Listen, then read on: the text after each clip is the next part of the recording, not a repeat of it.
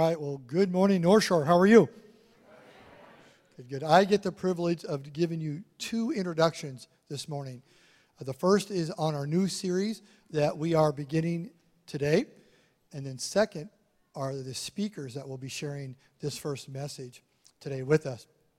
This series was stirred up, if you would, in Australia. So we'll call this our international message. But I was over there. My daughter last year moved there, and in February had a chance to go over there and visit. So getting ready to go over there. Excited to see her. Always nervous about international travel, but they speak English, so I said, I'm good. So I go over there, and yes, they speak English, but it's a different kind of English. So the dialect was very different. So the English words I used most were excuse me and what, right?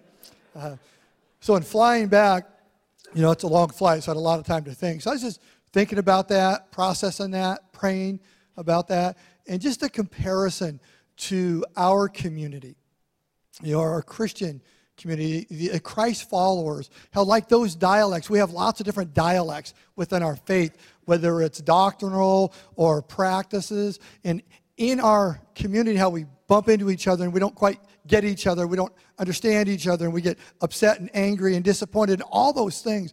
So I was just thinking about that and praying about that, and God brought me to John 17. So we got some Bibles here. If you need a Bible, raise your hand. They'll get you one. And when you get it, go to John 17. And John 17 is Jesus praying to the Father the night before he was crucified, right before he went to the Garden of Gethsemane. And so it's called the high priestly prayer because what we get in this powerful section of Scriptures is we get to eavesdrop in the Son speaking to the Father. We see Jesus doing what he's doing now on earth is advocating for us. So as he's going to the throne room and fulfilling the priestly duties, we hear him praying. We see his heart, and his prayers are for us, his apostles, and us now. And so as you look at this prayer, John 17, 22 through 23, kind of really sums up what was his heart. Because if he's going to pray this prayer, speak these words the night before he's crucified, it's the longest prayer recorded of Jesus in Scripture. We may want to pay attention to that. The glory that this is Jesus speaking to his Father, the glory that you have given me, I have given to them, that they may be one, even as we are one. I and them, and you and me, that they may become perfectly one, so that the world may know that you sent me and loved me, even as you loved me. So here's the deal. Our series is called Perfectly One. True unity with God and one another. Of the millions upon millions of things that Jesus could have prayed, could have talked about in that moment, he talked about unity, of understanding each other, caring for each other, and loving each other. And what that unity will do is draw us into his love and be a great witness to those outside of this. And so as we look at being perfectly one, it's a call, it's an important to Jesus. So we want to lean into that and hear what he has to say. So given the first message today will be Stuart and Amanda Long. And it's going to be their first sermon ever, okay? So we're going to care for them, love them. We're excited about it. But I wanted to tell you just a little bit about who they are. Of course, you recognize the name, Stuart Long. That is the son of Pastor Ken, right? And you might think, oh, of course, Pastor's son, he comes in and works for the church. Well, that's not how it unfolded. I'll tell you how it unfolded. 2 years ago, Pastor Ken came to me and said, hey, will you meet with my son? He feels called into ministry and is planning on moving, finishing school and moving to California and being part of Francis Chan's ministry down there. Okay? So one thing is when the senior pastor comes to you and says, will you meet with my son? There's one answer you give. Yes. Okay? Yes. Okay. And so I've met with many of pastor's sons over my career. And so I thought, okay, great, here I go. Am I going to have to pay his bail money? What's going to happen here, right? No offense to pastor's sons. I love you. It's a joke. So I sat down with Stuart Long and his wife, Amanda Long. It took me about 30 seconds to discover this young man and this young woman have a heart and passion for Jesus Christ.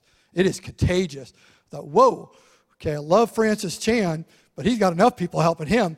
We have 60,000 people in this region, young adults, that need to hear about Jesus, and we need that heart.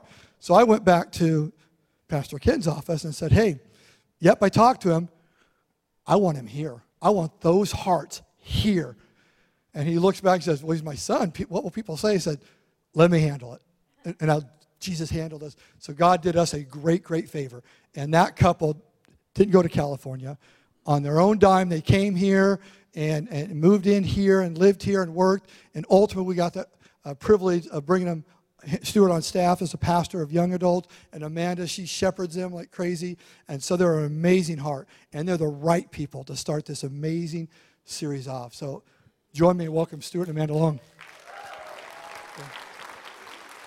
Everybody.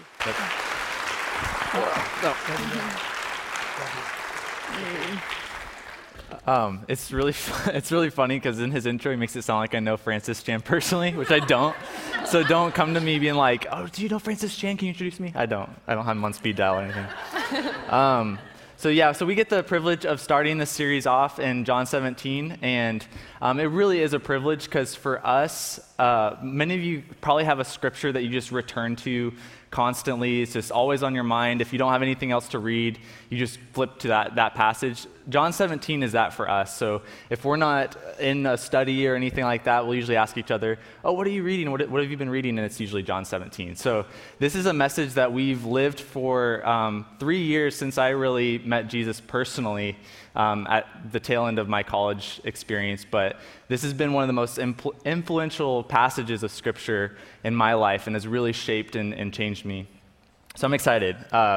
So what we see, as Scott mentioned, is Jesus is praying for unity. He's praying for unity with the church, but he also is giving us a window into a deeper spiritual unity that he has with the Father, and he's inviting his disciples into that. And then at the end of the prayer, he starts inviting those who will believe the disciples' message into that. So it's this huge kind of enveloping unity, this spiritual unity with him and the Father. And so I was thinking about that, and most of us would agree unity is pretty rare in our day-to-day. We don't have a whole lot of unity in the realm of politics. We don't have a lot of unity just in pretty much every area with cultural opinions, worldviews, artists versus engineers, like just weird stuff. We just don't have a whole lot that ties us together. And unity can be something that we fight over. It can be something that causes division. But unity also in and of itself is not enough. You can rally around something and you can kind of create a following after something, but it doesn't necessarily make that thing good. And so what we want to do in this time that we have is we want to kind of lay a foundation for this series on what Jesus is wanting with unity. He's wanting a specific type of unity his way. And so it's what he wants for his church, but the foundation that we want to lay is that it starts with knowing God, that we can't have true unity if we don't dive into what this means to know God. And before we begin and dive into Scripture, I want to pray, and Amanda and I are both going to pray and just invite God to do a work in this space, because we know our words are powerless without his active presence in our life. And so we want to invite him to do that today. So if you'll join me, we'll pray. Father, I just thank you just so much for just your presence here. I thank you for all these people that have come to just worship you and to be in your presence, and that is their true desire. God, I pray that whatever people are going through today, that you would meet them where they're at, that your love for them would just become more and more clear, and that through your Spirit's power, that you do a work in our life and our heart and grow us in this understanding of what true unity looks like. I pray that you grow us into a deeper understanding of what knowing you looks like, and that wouldn't just be a surface level thing anymore, but that maybe today would be the first time that we get a taste of a deeper relationship that you long to have with your children. And so we thank you for this time, and we just pray that it would just honor you and please you, and we just surrender it all into your hands. Father, we just thank you for Just your love, God, that unites us. Thank you that we get to be on this journey together as a family. And I pray that, Holy Spirit, tonight you would just unify us and be speaking to our hearts in this area of what it truly means to know you, and then overflow out of that to love one another well. Thank you, Jesus, for making a way in that. Thank you that you gave everything so that we could belong to you again. I pray, God, that you would just fill this space and just help us to understand. Give us your eyes to see. Holy Spirit, just fill our minds with understanding. We give you all praise and glory and honor. In Jesus' name, amen. Amen. So I want to start off the time that we have with a question, and it's a question that I was asked, like I said, 3 years ago by a pastor that was I was starting to build a relationship with. But he asked me this right off the bat. He said, if you were given all of heaven, but you didn't have Jesus, would you be content? No. Yeah.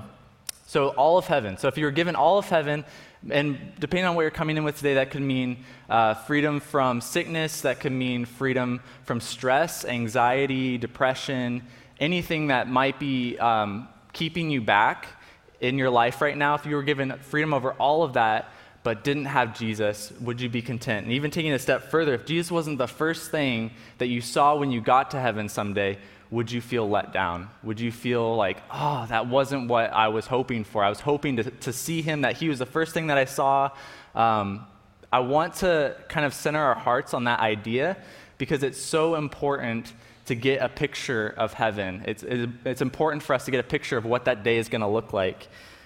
For me growing up, I thought heaven was a destination. It was something that was off in the future, a place that you go to someday if you said a prayer, got baptized, lived a good life, did all the right things, kind of went through the motions, and it didn't really necessarily matter if you lived for yourself as long as you just weren't doing anything too bad. And so that was just the reality of what I thought heaven was. But what I didn't realize is that there's this amazing relationship that Jesus wants to have with all of us, and he wants it right now. And he wants it to be a present, abiding, active relationship. And so as we dive into this passage, what it's going to do is it's going to center our hearts and show us that God wants so much more for us than just a ticket out of here. He wants so much more for us than something that is off in the future. It's something that's right now. So starting in John 17, in verse 1, Jesus is praying, and it says, when Jesus had spoken these words, he lifted up his eyes to heaven, and he said, Father, the hour has come. Glorify your Son, that the Son may glorify you, since you have given him authority over all flesh to give eternal life to all whom you have given him. So right off the bat, we see this idea of authority. So the Father has given Jesus all authority, and we know at the end of Matthew, it says, I've been given all authority over heaven and earth, and then he gives the command to go and make disciples. So authority is something that I'm glad isn't in my hands. It's in Jesus' hands, and that means that what he says holds weight. It's not an opinion. It's not something that's optional. It's something that is true and something that we can rely on.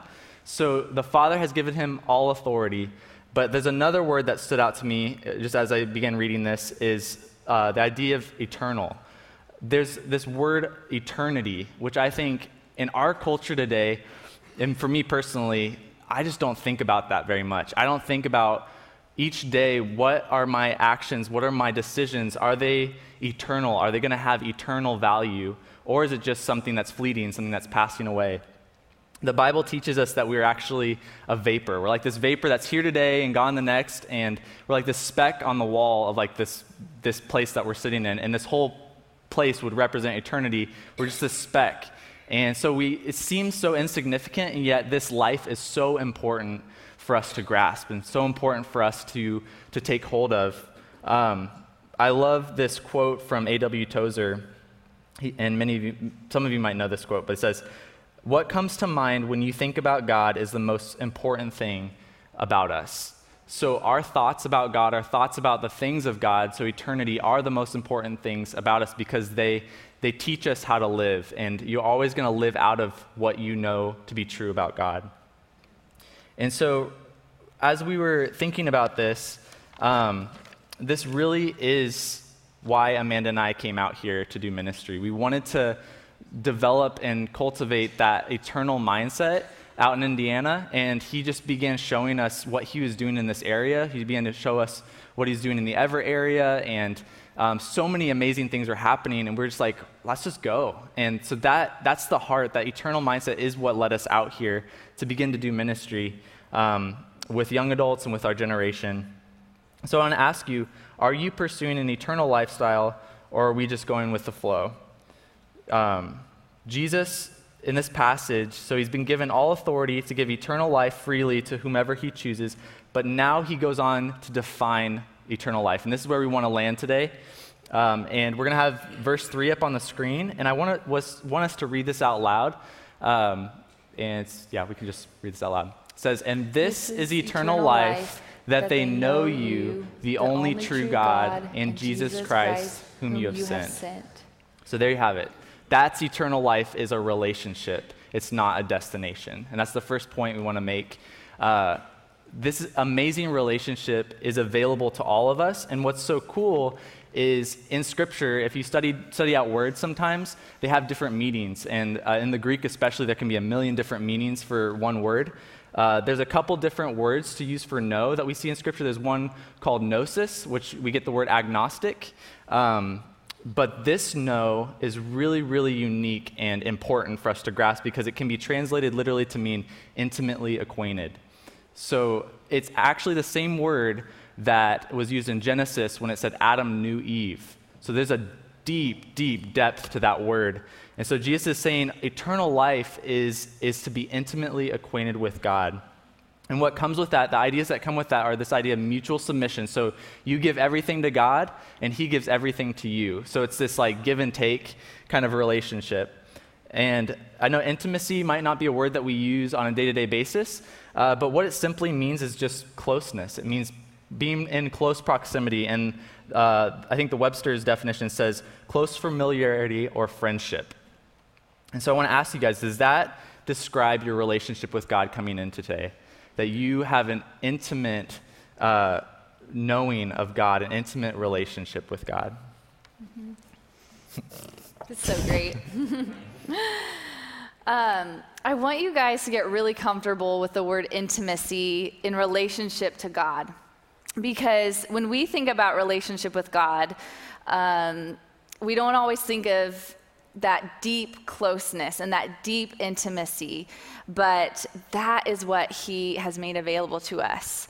And so if it's true that eternal life is being intimately acquainted with Jesus, with God, and then if the world is going to know us by our love for him and each other, then we should probably figure out and understand what this intimacy with him looks like in our life today.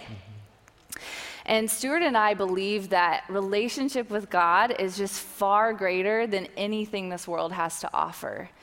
Intimacy with him, closeness with him, friendship with him, all of the above is so much greater than anything this world has to offer. And I want to give an example of our own life. So Stuart and I, when we got engaged, I was 20, he was 21.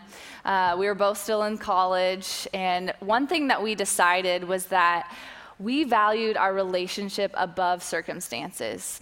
We knew that getting married young, we wouldn't have a house, we wouldn't have all of our finances together, we'd have to start out simple. But that didn't matter to us because we just wanted to live life together. And so I remember we got married right after I graduated college, and Stuart was still in school. He was working at Starbucks. I was still looking for a job. We found this apartment in Anderson, Indiana, a basement apartment. Yep, Indiana friends. It was a basement apartment of this old house, and it was amazing.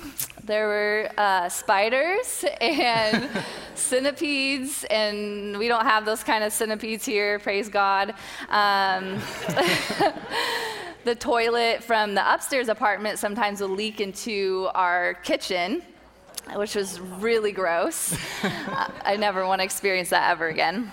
It would flood in the wintertime. So basically, like, we started out as simple as you can. And yet we have such good memories in that place because it was our first home together. And we just loved being able to experience life together. And what I want you to understand is that Jesus wants the same thing for you. He wants to experience life with you now. He doesn't want you to wait till you've got it all figured out, till you have your circumstances together. He wants to enter into what you're going through right now so that he can start experiencing your life with you. And he's the one who actually helps us in the midst of our circumstances. Intimacy with Jesus transforms the way we see circumstances and the way we go through them. So your circumstances aren't necessarily going to change in a closeness with the Lord, but he transforms us. And so our perspective of what we go through completely transforms. And we're able to see them with that eternal perspective as we were talking about. A few weeks ago, we were talking about Shadrach, Meshach, and Abednego, and they faced some really crazy circumstances, and yet they chose relationship with God above the consequences that they could face of being thrown into a fiery furnace. And they did. They got thrown into this fiery furnace. But the amazing thing is that Jesus protected them. He was with them in the midst of that, and he was walking with them in the midst of this fiery furnace. And King Nebuchadnezzar, his mind was just blown, and all the other people were in awe of, like, this must be the one true God. Because of these people's faith and how God then came through in that way. And I just want us to really understand that that's the same God we have today, that he's wanting to come into our circumstances. He's wanting us to invite him into the things that we're going through. And we all have that thing. We all have something. And in different seasons, it's harder than others. Sometimes it's honestly just busyness. But sometimes it's health, it's marriage, it's a disease we're facing, it's finances. There's always something that's trying to create this barrier between our intimacy with Jesus. But that's not actually a true barrier, because he says that he's able to still have that closeness with us despite what we're going through. So do you guys believe that whatever you're facing circumstantially, do you believe that you can still have that full access to intimacy with him? And I want to read Romans 8 to you guys, Romans 8:35 through 39. And I'm going to read it in the Passion Translation because it just really reveals the heart of God. So just listen to this. Who could ever separate us from the endless love of God's anointed one? Absolutely no one. For nothing in the universe has the power to diminish his love toward us. Troubles, pressures, and problems are unable to come between us and heaven's love. What about persecutions, deprivations, dangers, and death threats? No, for they are all impotent to hinder omnipotent love. Even though it is written, all day long we face death threats for your sake, God. We are considered to be nothing more than sheep to be slaughtered. Yet even in the midst of all these things, we triumph over them all. For God has made us to be more than conquerors. And his demonstrated love is our glorious victory over everything. So now I live with a confidence that there is nothing in the universe with the power to separate us from God's love. I am convinced that his love will triumph over death, life's troubles, fallen angels, or dark rulers in the heavens. There is nothing in our present or future circumstances that can weaken his love. There is no power above us or beneath us, no power that could ever be found in the universe that can distance us from God's passionate love, which is lavished upon us through our Lord Jesus, the Anointed One. And I love the power of that passage because that is true.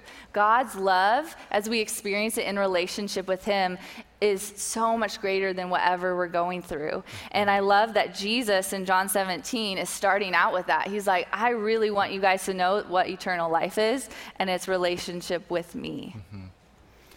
So at this point, we've heard the word intimacy, we've heard that it's important, but I can imagine some of you are like, in your minds thinking of that one thing is like, well then, why isn't this one thing fixed, or why isn't this circumstance resolved if intimacy is what's available? And I just want to, with the remaining time that we have, we want to lay out some reasons why we feel like this is important. Because in our day-to-day, we can live apart from God and, in the world's eyes, succeed. So we can live apart from God and get a promotion in our job and make money, and we can do all these things. So what our heart is for this time, and as we were praying, is just laying out some reasons why intimacy is important for us to have as the foundation of everything that we do. And a sidebar note too, as a guy, I know that this is a topic that, intimacy isn't something that guys talk about regularly in their normal conversation. But it really is the most manly thing that you can pursue is relationship and close friendship with God. And that's something that I've experienced. That's something that guys in my life have encouraged me in and spoken into me in. And so I just want to make that point. So what we're going to do is lay out some of the important reasons why intimacy with God is important. Yeah, and there's so many reasons. So we're just hitting some of the important ones that God has really made true and revealed in our own life. The first one is that we were created for intimacy. We were created for intimacy. And I love the foundation. I love going back to the beginning and why God created us in the first place. And so I want to go back to Genesis 1. And I'm going to read verses 26 through 27.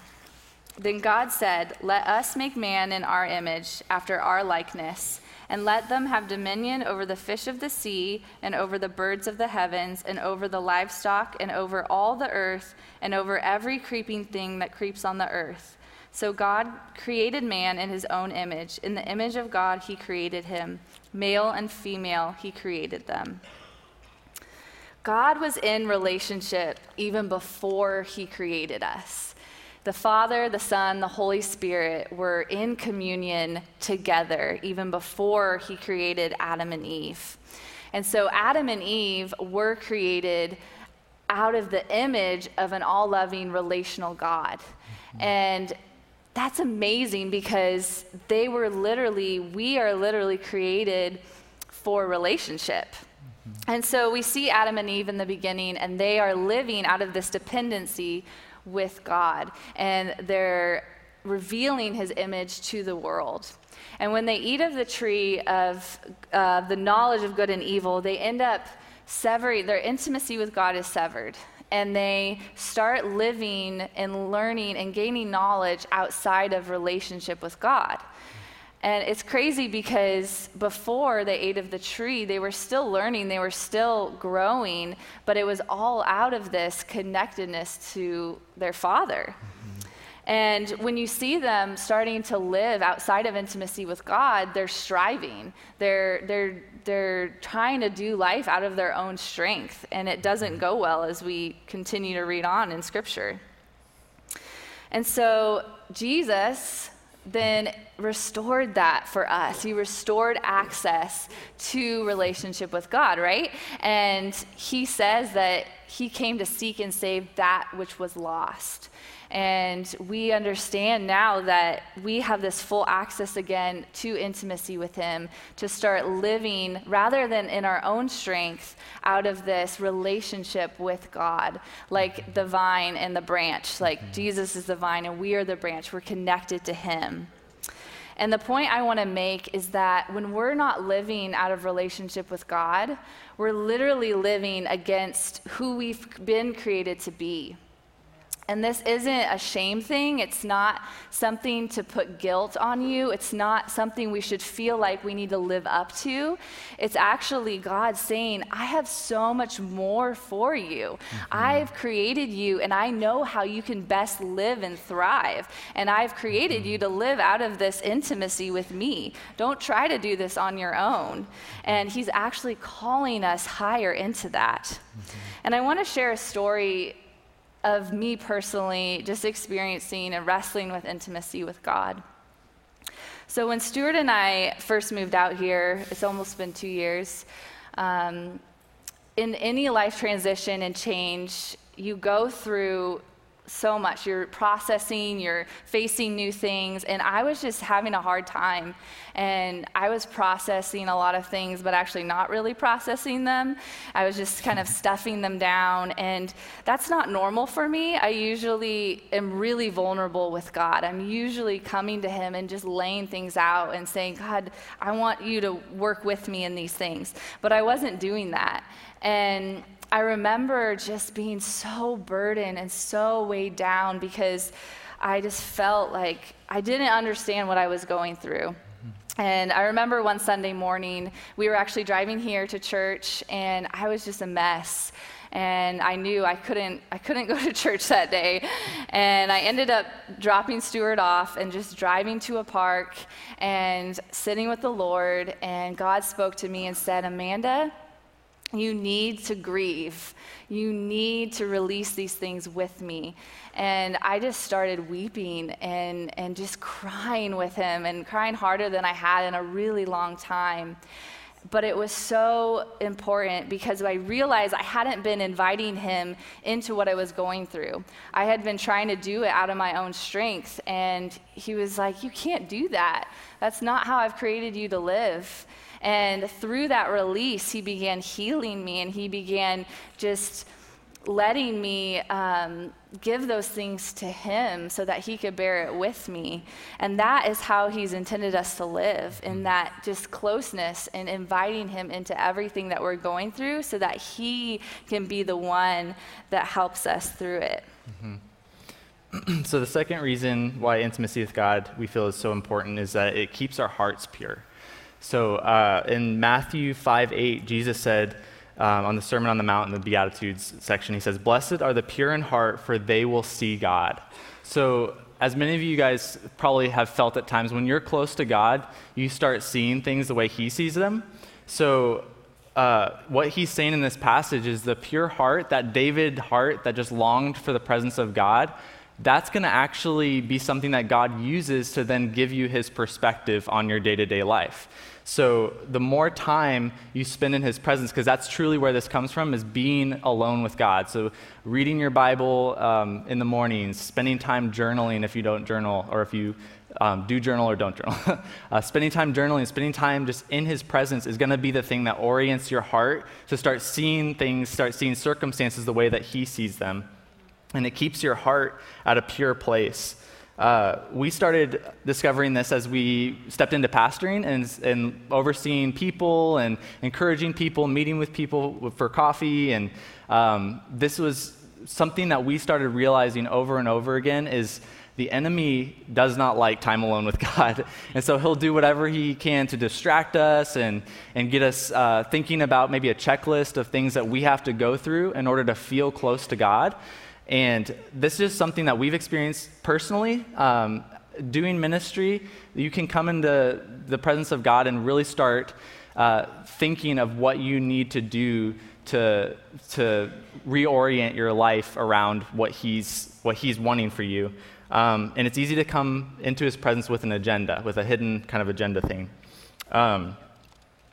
But what he wants from us, and this is something that we have encouraged each other in, and my wife does a really good job of this, is just speaking that into me, saying, spend time with God without an agenda. Just get into his presence just for the sake of being there. It really does change everything.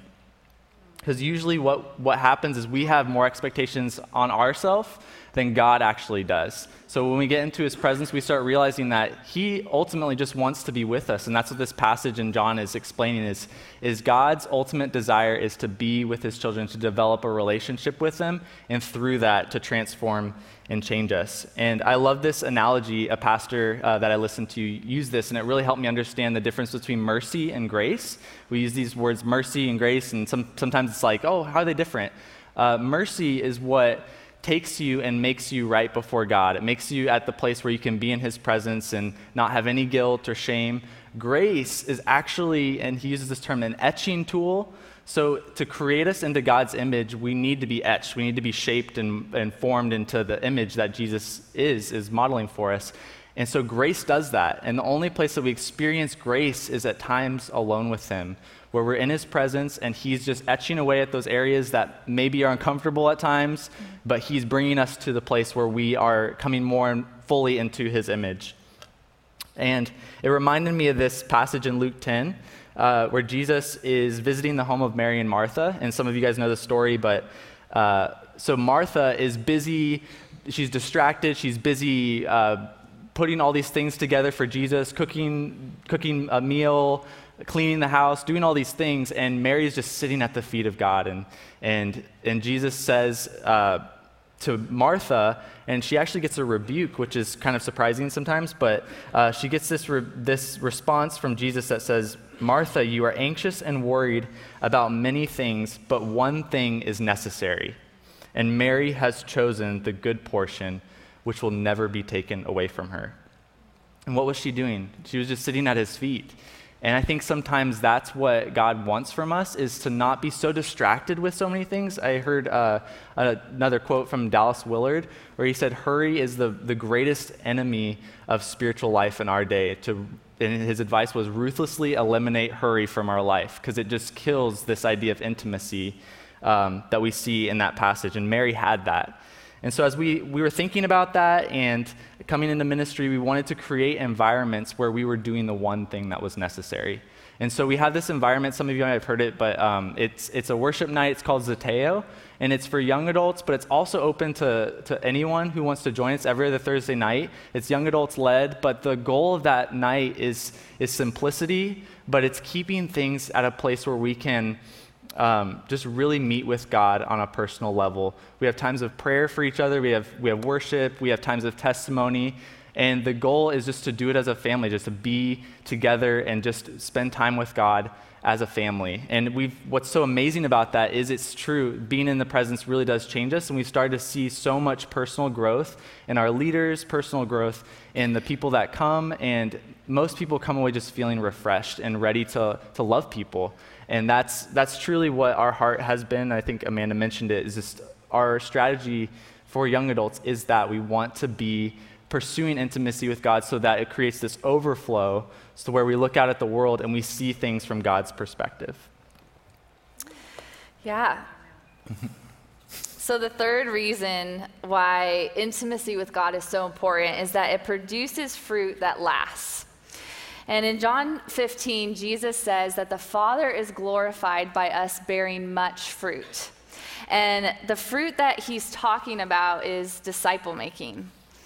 And we talk a lot about disciple making here because we truly believe that the Great Commission and the way that Jesus lived his life with the disciples is the way that we're also called to live, and is the way that we're going to spread the gospel and reach this world for Jesus. So the foundation of making disciples is loving God and loving others. And you really can't do that without intimacy with God. If you are pouring into people outside of intimacy with God, you feel drained. It does not work well. And you end up just making disciples of yourself. You're just replicating who you are rather than replicating Jesus. And this is actually good news for us, because when we're connected to Jesus, when we are close with him and we're pouring out to others in those intentional relationships, we see this transformation happen. We start seeing actual eternal fruit happening because people are growing in their own dependency upon Jesus rather than dependency upon us. And this is really our strategy for young adults. And every environment that we do is shaped around this belief that our pursuit of intimacy with God and our pursuit of the Father's heart is going to produce this overflow that is us genuinely loving with his love one another.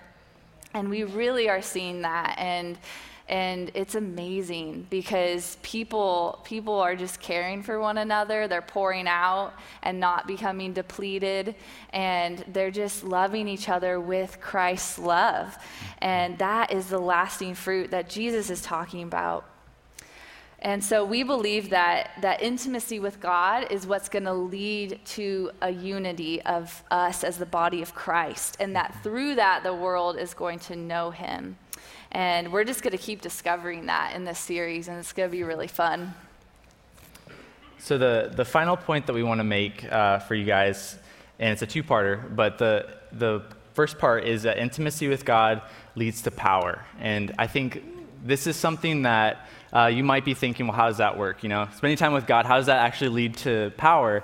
And it got me thinking, it got me looking at Scripture and thinking of these heroes that we come to church and we know about, like Moses and David, who we would consider to be powerful figures of Scripture. But underneath it, and if you kind of read between the lines, you start seeing where they got that from. And so, for example, in Moses' case, in Exodus 33, we have this amazing picture where Moses has come down from Mount Sinai. He's given the Ten Commandments, but he's seen that the Israelites have created this calf. And many of you guys know this story.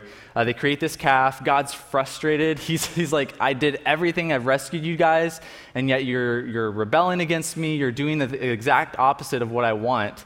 And so he confronts Moses, and what he says is surprising. He actually says, I'm going to send an angel ahead of you to pave the way, and you guys are going to take the promised land. You're going to win all these battles, and it'll be great, and you're going to go into the promised land, and it'll all be good. But he has this little phrase at the end. He says, but my presence won't go with you. And that got Moses' attention. He comes back to God, and he says, if your presence doesn't go with me, then I don't want to go. And so that's such an amazing, powerful, and surprising passage to some of us, is that do we hunger and do we want God's presence so much that we would sacrifice, even in that case, the promised land, or sacrifice those things that might be leading to freedom or anything that you might be going through? But that's just one example, is that Moses considered the presence with God more valuable than even the promised land. And he's a super powerful figure in the Old Testament. We have someone like David even. And I was reading this passage this morning and just really thinking about this idea again too. In Psalm 27, he says, this one thing that I ask, and this I'll seek, just dwell in your house forever, and to inquire in your temple and to gaze upon your beauty. That was the one thing that David wanted. And he was a worship leader. He was a king, but he was also a worship leader for his whole nation that he led. So that was his heart too. We see in the New Testament even that Paul, who is a figure who would have been next in line probably to take over as high priest. He had so much earthly wisdom and earthly knowledge. But in Philippians 3, which is one of my all-time favorite passages, he just goes through this list and he says, I count it all as rubbish for the sake of knowing God. And so all throughout Scripture, we see these instances of these powerful Bible figures whose main desire was just to know God. And I want to ask you guys, is that your main desire today? Is that something that you hunger for more than anything? And what I love is that the power of God always comes to those people. It always comes to those who just love his presence. And the final point that we want to make is that intimacy with God leads to freedom. And I know for some of you, as we've been talking, there's that one thing, that you can't get past because maybe in your eyes that God is not approachable, or maybe you've done too much to deserve that kind of love. And what I want to encourage you guys with is that Jesus has already made the first move. The cross is this amazing reality that he stepped into our shoes, he died our death, he paid the price because he saw value in us as his children. And that's something that we want to celebrate as a church. That's something we want to invite you into if you've never experienced that. But it truly is a simple, just act of surrender. I love this quote by another pastor that I listened to. He says, Jesus doesn't want you to try to clean yourself up before coming to him. He wants you to invite him in so that you two can clean it up together. And that really does just describe what Jesus is wanting. Is he's wanting a relationship to where we invite him in to our mess, we invite him into our brokenness, and he just starts doing a work in our life. I want to end by just reading this passage in Revelation 20. And it's a beautiful picture, and it's a passage that many of us have heard before. It says, and he's speaking to a church. It's a church in Laodicea, and it's actually considered the lukewarm church. So he says, you're neither hot nor cold. I wish that you were hot or cold, but because you're lukewarm, I'll spit you out of my mouth, which is kind of a gross image. But he goes on to say, to give this image and this picture of what Jesus wants for us. He says, behold, I stand at the door and knock. If anyone hears my voice and opens the door, I will come in and eat with him, and he with me.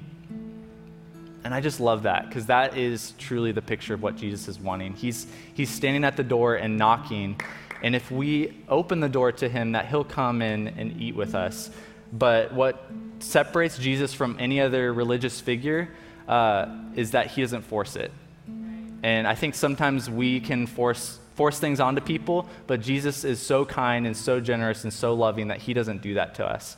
And so he puts out the invitation, he puts out the offer, and he just trusts that if the words ring true in your heart, that you would open that door and invite him in. And so what we want to do as we close is just to invite you to a time of response, whether that's where you're seated. We're going to have some people up front praying or available to pray. But if intimacy with God is a new thing for you, if this is the first time maybe you've ever heard that God wants that kind of a relationship with you, we want to invite you to just do this as a family. We truly are a family at our church, and we want to pray for each other in those lines. And so I'm going to ask Amanda to kind of pray us out, and we're just going to have a time of response, a time of worship, and just really to center our hearts and to accept that invitation that Jesus is wanting for us. I would just encourage you guys that if you feel like the Holy Spirit is doing something in your heart right now, if you feel something that God is just speaking to you through this, whether he's calling you to a new level of intimacy with him, or if he's calling you back to him as your first love, that's something that you feel like you've lost, or if you've never experienced intimacy with him before and you want to experience that for the first time, you want to know what it's like to just live every day out of relationship with him, then we encourage you, just bring that before him. And like Stuart said, we're going to have people up here ready to pray, ready to lay hands, ready to just cover each other in this just desire, in this prayer, because we believe that Jesus can meet us where we're at and that it's his power that does the work in us. And so I'm just going to pray for us, and we're going to worship, and we're just going to come before him. Father, we love you. We thank you, God, that you are just so loving. You are so good to us. Thank you for creating us for a relationship with you. Thank you, Jesus, for restoring that again, for giving everything for us to be back as your sons and daughters. Jesus, we believe that you have made a way for us to experience intimacy with you. It doesn't matter what the world says. It doesn't matter what other people say. You have said that we get to spend eternal life knowing you. And we don't want to take that for granted. We want to come to you. We want to say yes to that. And so we just ask you, Holy Spirit, to be just moving in our hearts tonight. We just praise you, God, because it's just the start of something new. And you're always wanting us to just know you more. And so we thank you, Father. We glorify you. We worship you tonight. In Jesus' name, amen.